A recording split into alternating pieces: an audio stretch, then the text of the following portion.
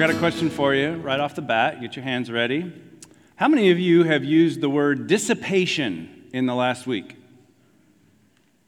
Yeah, me neither, right? Okay, back here, but that doesn't count. Well, it counts, but it's not the same.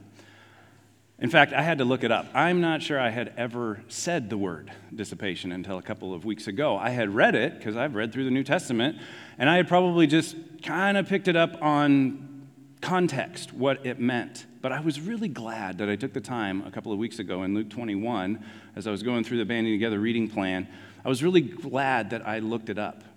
And it was a reminder to me that God's word is living and active, and it's alive. It's not static.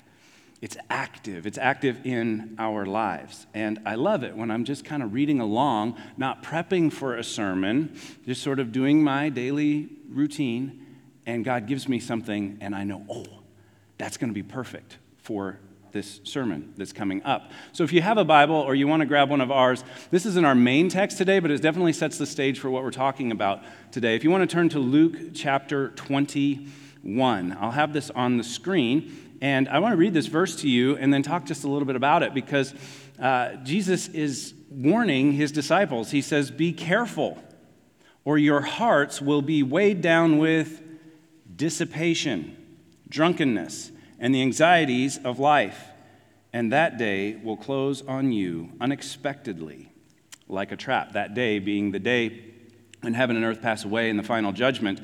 And so I was like, well, I kind of know what it means just based on context, but I'm going to go ahead and look it up because it's not a word I'm familiar with. And it means to be dispersed or diluted, to be dissipated. Dissipation would also mean to be wasteful, to be intemperate, or to be self-indulgent. So it kind of goes along with the drunkenness side of things, but I think there's a deeper level to it when you throw in the anxieties of life. There's this idea that when we're sort of dissipated and dispersed, we're sort of fragmented.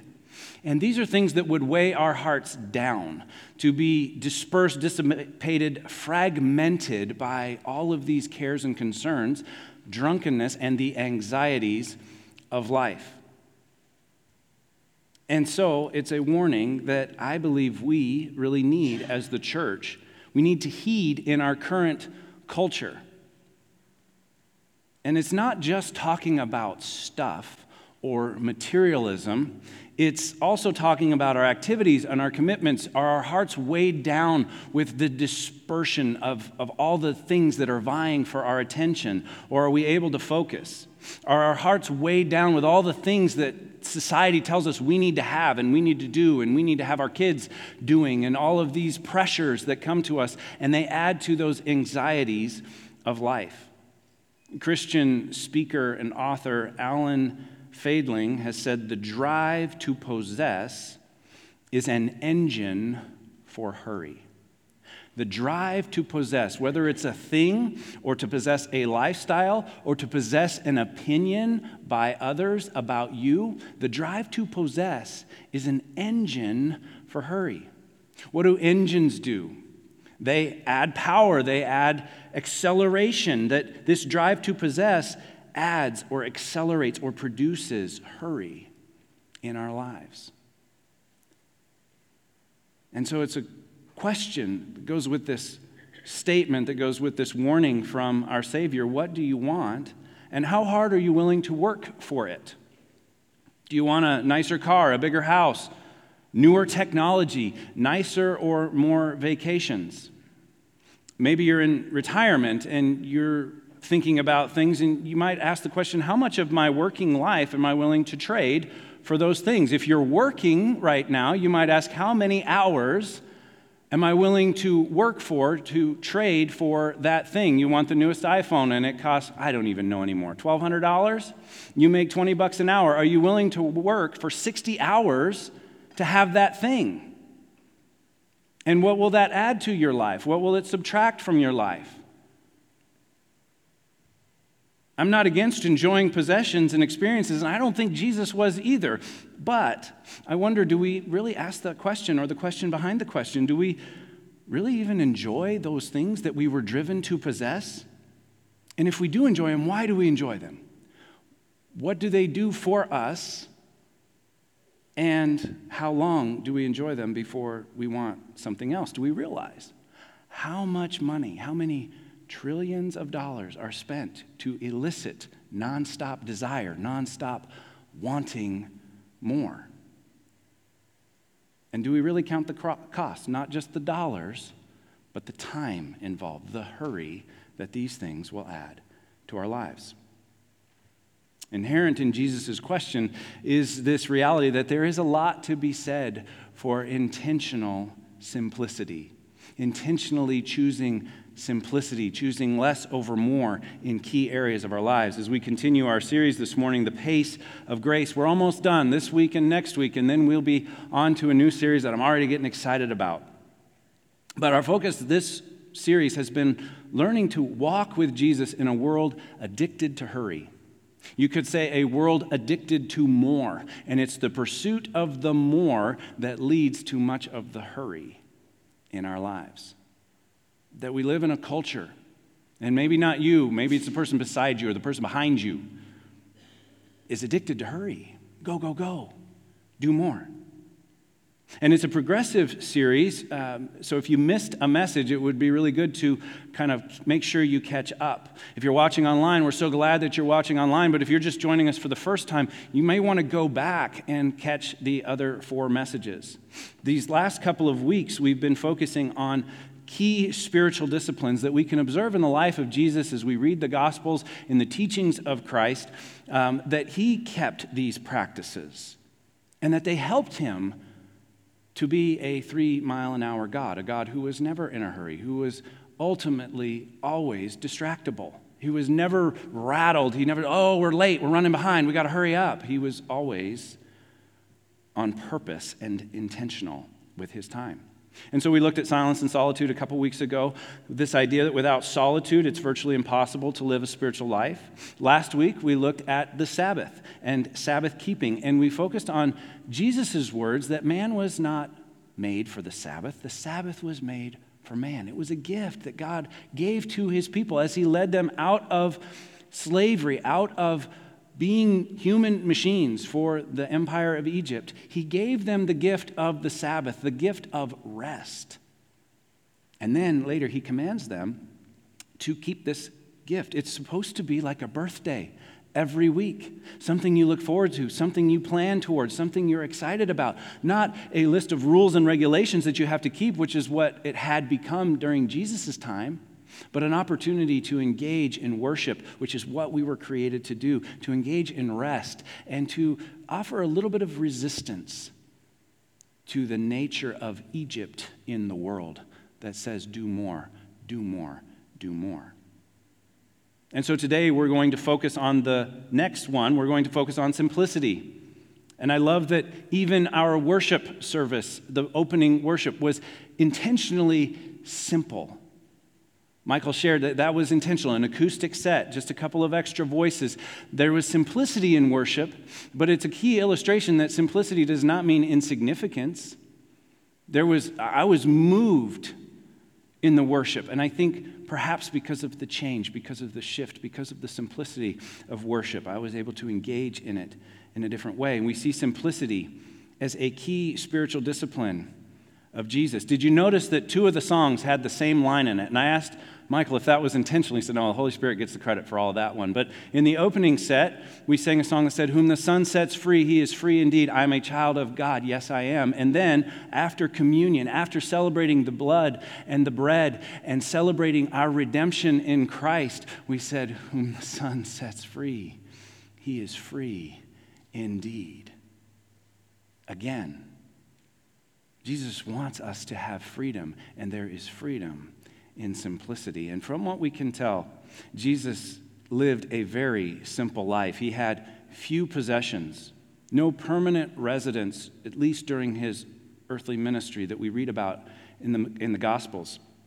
He had no means of transportation. He didn't have a horse or a carriage. He didn't have one of those little things that the slaves had to carry him around on. Like, he had a very simple life. He walked everywhere he went. He had no evidence of financial security in his life. And there's significant evidence that he intentionally chose this, that he chose this simple life, that he chose this nomadic lifestyle, that he embraced it, that he had wealthy patrons that were funding his ministry, so much so that one of the disciples had to sort of be a treasurer. Might not have picked the best one, but obviously he didn't make any mistakes. He knew what he was doing. Judas helped himself to some of the money. There was enough that Judas could help himself and people might not notice. So there was resources.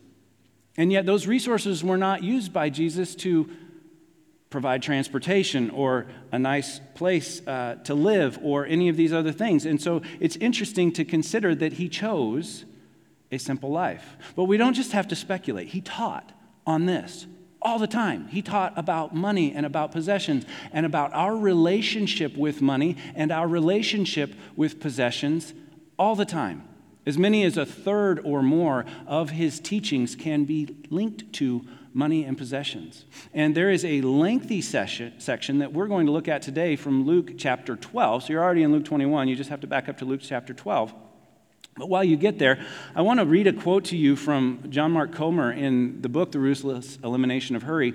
He makes this point, and it's a really good point. He says, in Jesus' life and teaching, we see the very same tension that runs all the way through the library of Scripture.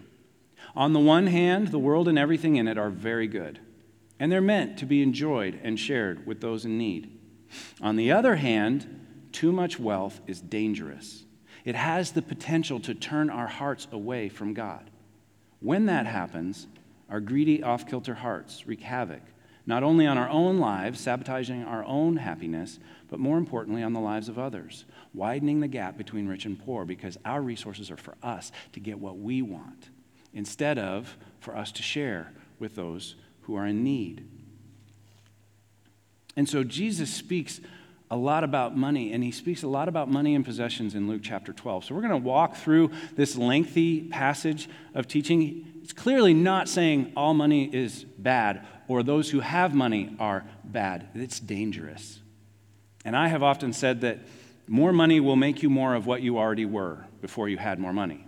Right? So if you were selfish and you get more money, you'll be selfish with your more money. If you were generous when you didn't have very much money and you get more money, you'll probably be generous with it. It's a magnifier or an amplifier. It's morally neutral.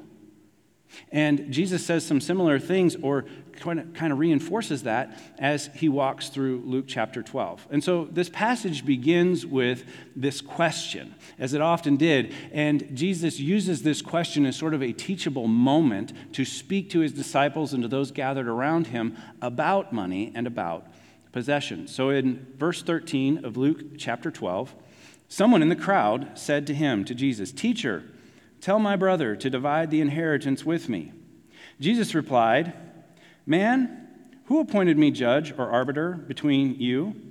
Now, I always want to read that like, man, who appointed me judge, right? I want to kind of bring my own, but I think Jesus probably didn't say it that way. He probably said, man, who appointed me judge or arbiter between you? And then he said to them, watch out. Be on your guard against all kinds of greed. A man's life does not consist in the abundance of his possessions. His response gives insight into the context. He understands that the question was prompted by greed on the part of the person who asked it. Now, for the most part, in the biblical context, what we see is this pattern where wealth was transferred from one generation to the next, and it was transferred to the sons, and the first son would get a double portion of that. The eldest would get a double portion. So the speculation would be that this was a second or third or fourth, and he's saying, tell that one that got the double portion to give me a share, a fair share, an equal portion. And Jesus doesn't really speak to that. He just asks the question, who appointed me judge between you and your brother or brothers? And then he gives the warning. The warning is watch out against all kinds of greed. Be on your guard, he says. He says, look for it. Expect it. It's coming. It will work its way in. It will come in through the back door. It will come in through that window that you left cracked just to get a little bit of fresh air. It will work its way into your life. So watch out. Be on your guard against all kinds of greed. Now, greed is the problem. Not money, not possessions. It's greed. Greed is covetousness. It's a desire for more and more and more. Because greed is never fully and finally satisfied. If you're greedy and you get more, you will want more. If you're content and you get more, you will be content with more. You will probably be generous with more. But if you're greedy and you get more, and so that's why Jesus is saying, watch out for all kinds of greed. It's needing more than you want, and it's sneaky and it's subversive. Watch out even for good kinds of greed, because society will tell you, culture will tell you, there's good kinds of greed that motivates you to work hard and to accomplish and to accumulate. And these are not bad things in and of themselves, but if there's greed involved, it becomes a bad thing, a thing that Jesus would warn against. And then he tells the story in verses 16 through 21, which we're not going to look at in detail, but I would encourage you to just kind of pick this one apart at some point this week and get out a good study Bible and a commentary and dig into this, because it's an illustration. He tells the story to illustrate his point. And the main point is that you have this rich fool who has a really great harvest, so big that his barns can't hold it. So he says, let's just bulldoze all those barns and let's build bigger barns, and then we'll have everything we need for a long, long time. Instead of, let's use this abundance to give to others. And he says, this is what it's going to be like for anyone who is not rich toward God. And then he sort of brings the teachable moment. Then in verse 22, if you want to jump down to that, he said to his disciples, therefore I tell you, do not worry about your life, what you will eat, or your body, what you will wear. Life is more than food, and the body more than clothes. He's saying, don't worry about it. Don't worry about your life. He had earlier said in verse 15, a man's life does not consist in the abundance of his possessions. Don't worry about accumulating an abundance of possessions, because life is more than that, particularly eternal life. And so if you put this on a continuum and you say eternity past and eternity present, your life is going into eternity future. And he's saying if you just focus on this little tiny sliver of it and getting as much as you can, and greed enters into the mix, it impacts eternity. He's saying your life is so much more than that. And he's drawing a connection between money or greed and anxiety, that the greedier you are and the more you have, the more anxious you are to get more, and the more anxious you are to protect and preserve what you have. And he's making this powerful point that life is so much more, it's so much greater than food and clothes. These are necessities. And so if life is more than just the necessities, then by extension, it's going to be more than everything else. And he gives a couple of examples in verses 24 through 28. The birds, he uses them they don't labor, they just fly around, and there's food, and their Heavenly Father takes care of them. And the lilies don't do anything to make themselves beautiful, and yet God makes them beautiful, and they're clothed even better than Solomon in all his splendor. And he uses this kind of if-then statement, and he's using that to extend it beyond those basic needs of food and clothing, to say if those things are taken care of by your Heavenly Father, everything you need is taken care of by your Heavenly Father. If we're not supposed to worry about food and clothes, then we certainly aren't supposed to worry about getting the latest iPhone or a bigger house or a nicer, newer car, that these things will dissipate us. They will fragment us. We will be focused on the wrong things and not focused on the right things, and our hearts will become weighed down by the anxieties of life, especially if these other things are beyond our current means. And now we have to scheme, how do I get that? How could I pick up an extra job? Could I do this? Could I make this move? Or maybe even something improper would come to mind. Maybe we go into debt, or we overwork, or we take a job or a promotion that we don't want for a company whose mission we don't believe in order to get these things and to have these possessions, or we become more selfish with what we have, and we say, well, I could have that if I stopped giving here. I could afford that if I was not as generous with my family or with people that I know who are in need. And so greed is what got this whole thing started, and Jesus is warning against that. And he kind of brings this, to another level at the end of those examples in verses 29 through 31. This is what we're going to look at next. He says, do not set your heart on what you will eat or drink. Do not worry about it. Second time he said that. For the pagan world runs after all such things, and your Father knows that you need them. But seek his kingdom, and these things will be given to you as well.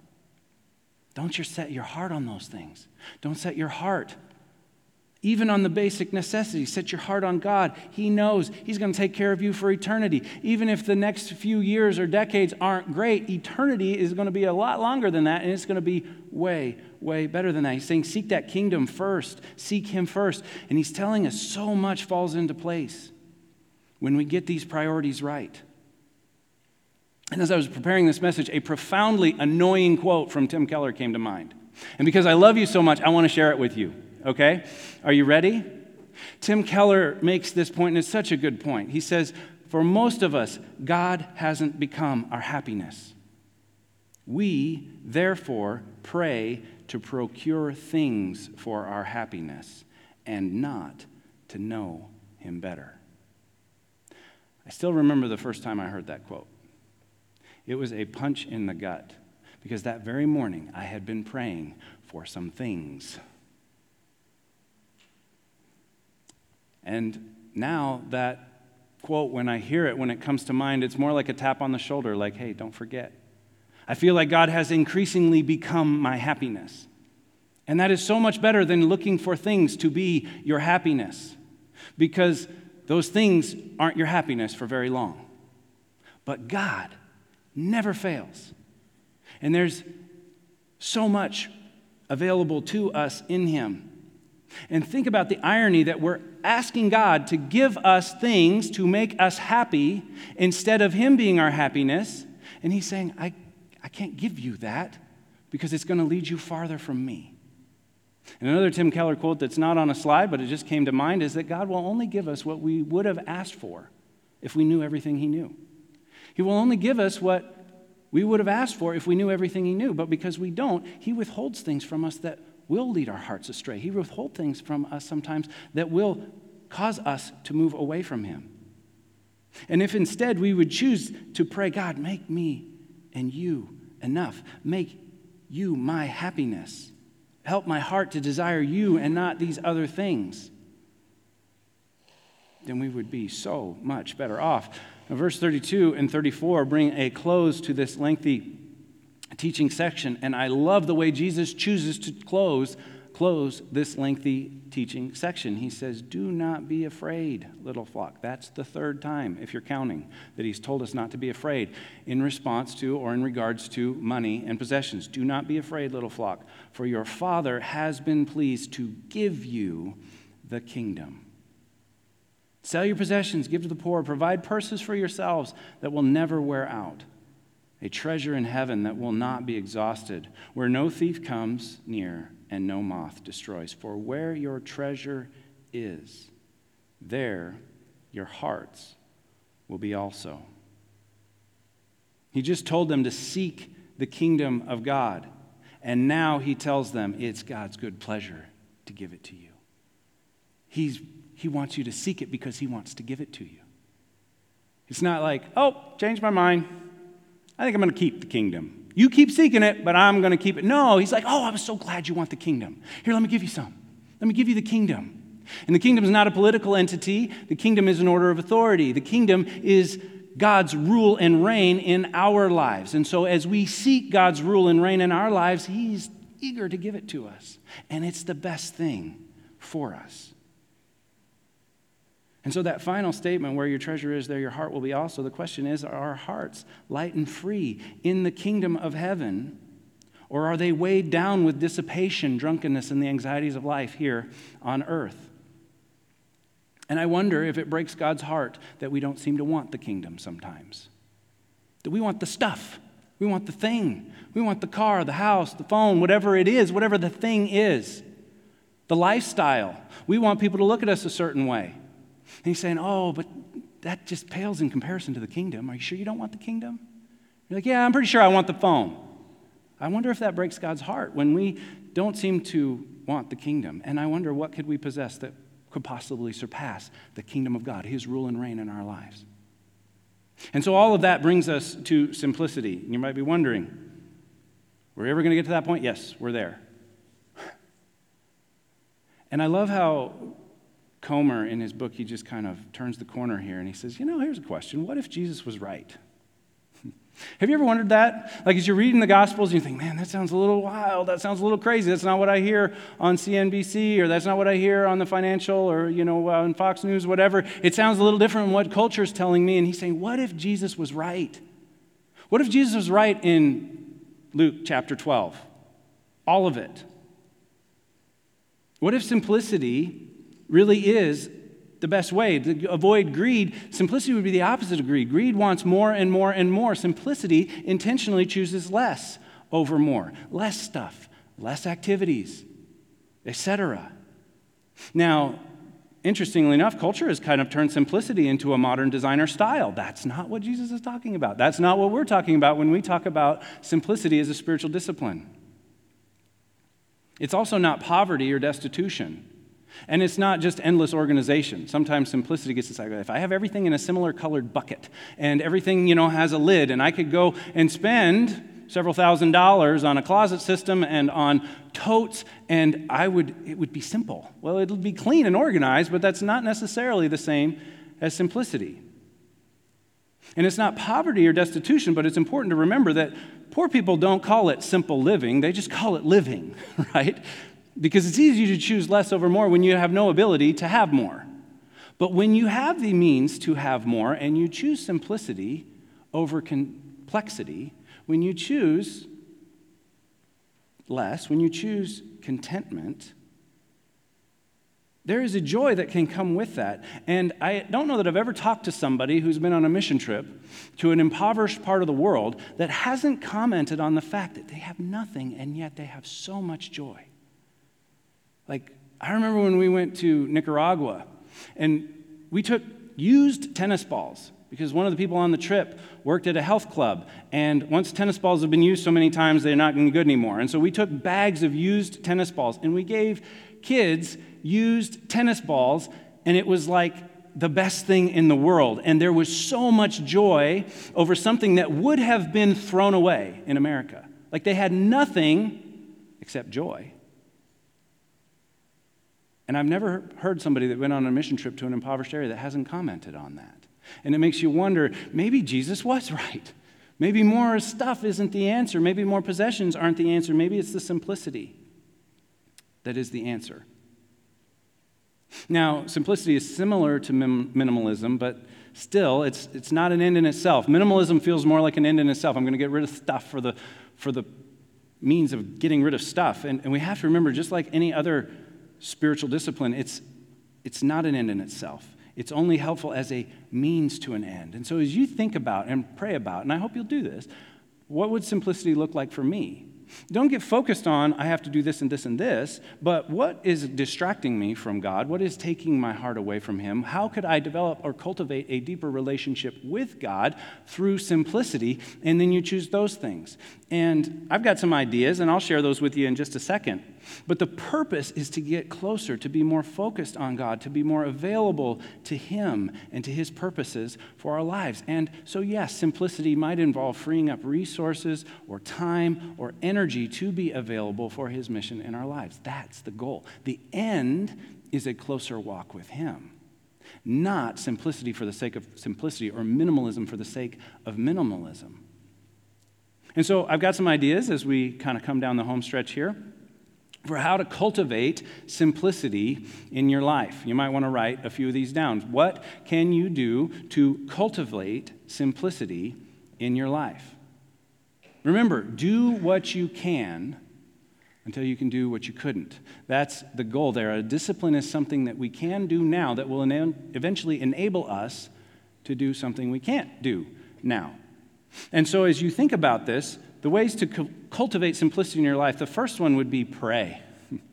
Pray more. Pray a lot more. Like before you buy something, pray about it.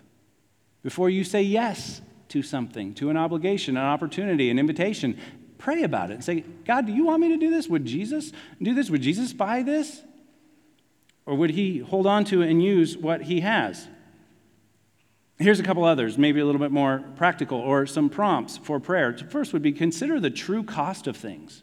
The true cost of things, not just the price tag, but how much time does that represent? Do the math, know your hourly wage. And so I really want to trade, especially if it's something you're signing up to for a long time. Do I want to trade that many hours per week or per month for that thing? And how much hurry is that going to add to my life? The next one would be to live on a budget that has margin, never impulse buy. These are ways that you can bring simplicity into your life. Set a 24-hour minimum clock on any purchase over a certain threshold so that you're not impulse buying something. That you have a conversation with somebody, a spouse, an accountability partner, or something to say, I think I want this thing, but I'm going to push pause. If it's a good deal today, it'll be a good deal tomorrow. And if it goes away, maybe that's a sign. I don't know. I'm not going to say. Another one would be to share or rent or borrow as often as you can. Like whenever you can share something with somebody else or rent something. Pastor Zach shared from Acts chapter 2. Later in Acts chapter 2, we're told that the early believers had everything in common. They sold what they had in order to meet the needs of others. They shared things. They did this. And as I was on a long road trip in the last couple of weeks, and I was driving down the interstate, for a whole day on the way out and on the way back to, doesn't matter why, but I noticed all these trucks, like big, huge trucks, right? They got one person in them, nothing in the bed, not pulling anything. And I just casually observed that about 80-90% of the trucks didn't need to be trucks, right? They could have been like little passenger cars, one person, no stuff. And I thought, man, if you're a car truck dealer, I'm sorry, but most of those people didn't need a truck most of the time. Maybe 4 or 5 times a year they actually use a truck as a truck. Maybe they could borrow or rent a truck or something along those. It was just an idea that came to mind as I was observing all these trucks with empty beds and one person. Share, rent, borrow whenever you can. Next one, give stuff away. Like a lot. Give a lot of stuff away. You'll find that it is truly more blessed to give than to receive. There is joy in seeing other people use something that you aren't really using anymore, that they really need, have a need in their life. Or to take stuff down to the Union Gospel Mission or to one of the other Christ-centered ministries in our community that are trying to help those who are really in need. And you give stuff away, even really good stuff, like nice stuff. Like so often, I'm like, I'm not really using that anymore. That's not very nice. I never really liked the way that fit or whatever. I'll give that away. But what if we give away something that we kind of do like? A nicer thing. It's an opportunity to engage simplicity and to find that it is more blessed to give than to receive. Cultivate a deep appreciation for nature and for simple pleasures in your life. I don't know if you noticed this, but nature is almost free. You might need to or want to pay, whatever it is, $36 for a parks pass for a whole year, and you can use that as much as you want, but you don't even have to do that. There's places here in town. I love the outdoor campus. It's 2 right turns on my way home, and whenever I can and it's nice and the paths aren't iced over, I love to just go take a lap there. And I appreciate nature. I have a deep appreciation for nature. It costs me nothing. And if we can cultivate a deep appreciation for things that cost us nothing, that will increase simplicity in our lives. And then just simply do less. Even do nothing sometimes. There can be joy in not doing. And so this might involve fewer activities, fewer commitments, but if you enjoy the things that you are doing more, then you're not dissipated. You're not spread thin. You're not so busy moving from one thing to the next or shuttling our kids from one thing to a next that they can't enjoy any of the things that they're doing very much. Richard Foster in Celebration of Discipline, I love this statement. We're going to kind of close with this statement and move to our bottom line. He says, lead a cheerful, happy revolt against the spirit of materialism. Don't you love that? It's not this tallow-faced, grudging revolt against the spirit of materialism because Pastor Mark said so or because Jesus seems to say so. It's a cheerful, happy revolt. It's like, the whole world is going crazy to get this stuff. We don't need this stuff. We got Jesus. We got the world he created. We have each other. We have fellowship. We have joy. Lead a cheerful, happy revolt against the spirit of materialism. Materialism has a spirit. It's alive and well in our day.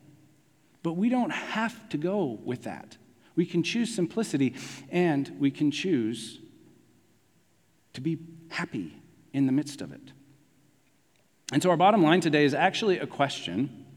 It's a question that we should ask ourselves all the time, but it's a question that will really set us up for success in this subject of simplicity. And that question is this: what would Jesus do if he were me?